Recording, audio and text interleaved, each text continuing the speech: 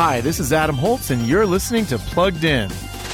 Welcome to Freddy Fazbear's, where fantasy and fun come to life. In the new movie Five Nights at Freddy's, a popular video game franchise makes its movie debut.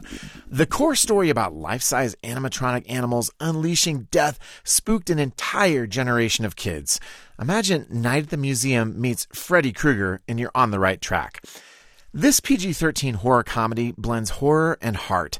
There's plenty of the latter as the story's hero seeks to save his little sister from Freddy's clutches.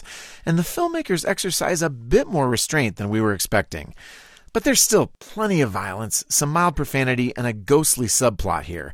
So we're giving Five Nights at Freddy's a 2 out of 5 for family friendliness. Read the full review at pluggedin.com/radio. I'm Adam Holtz for Focus on the Family's Plugged In Movie Review.